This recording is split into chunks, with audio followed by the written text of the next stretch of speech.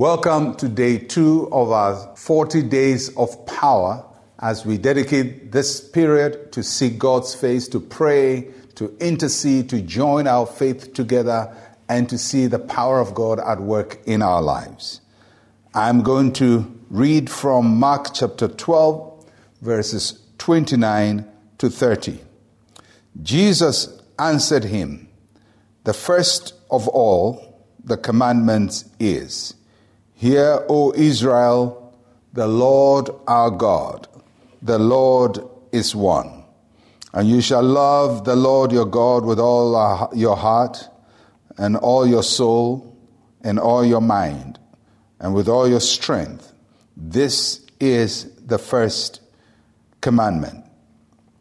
Many times when we fast and pray, we have a tall list of prayer items, the things we want God to do. Some are very urgent, and we become so mindful of our need that we totally forget about the Lord.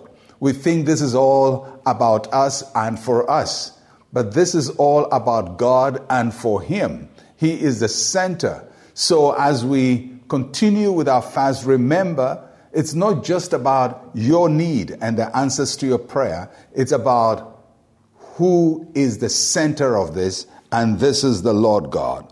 And so in this fast, we want to place first things first. We want to place God first. And as we pray and as we seek His face, let Him be the focus of everything we do. For a moment, forget that you have a need. For a moment, forget that you have a prayer that has not been answered. For a moment, forget about the breakthrough you need. There will come a time for that. But listen to this, the Lord your God is one, and this is the first commandment. This is the most essential thing, to place God at the center of our effort and of our activities. Now, when you listen to the statement, it states with the phrase, "Hear, O Israel." It's talking to Israel and it's talking to all of us. That means pay attention. Pay attention to what is being stated, that the Lord God is one. We don't have to make anything our God. We don't even have to make our desires our God. We don't have to make the child we need our God. We don't have to make the marriage we want our God, or the finances we need our God. Hear this, God is the center. The Lord your God is one, and we must set our heart on Him.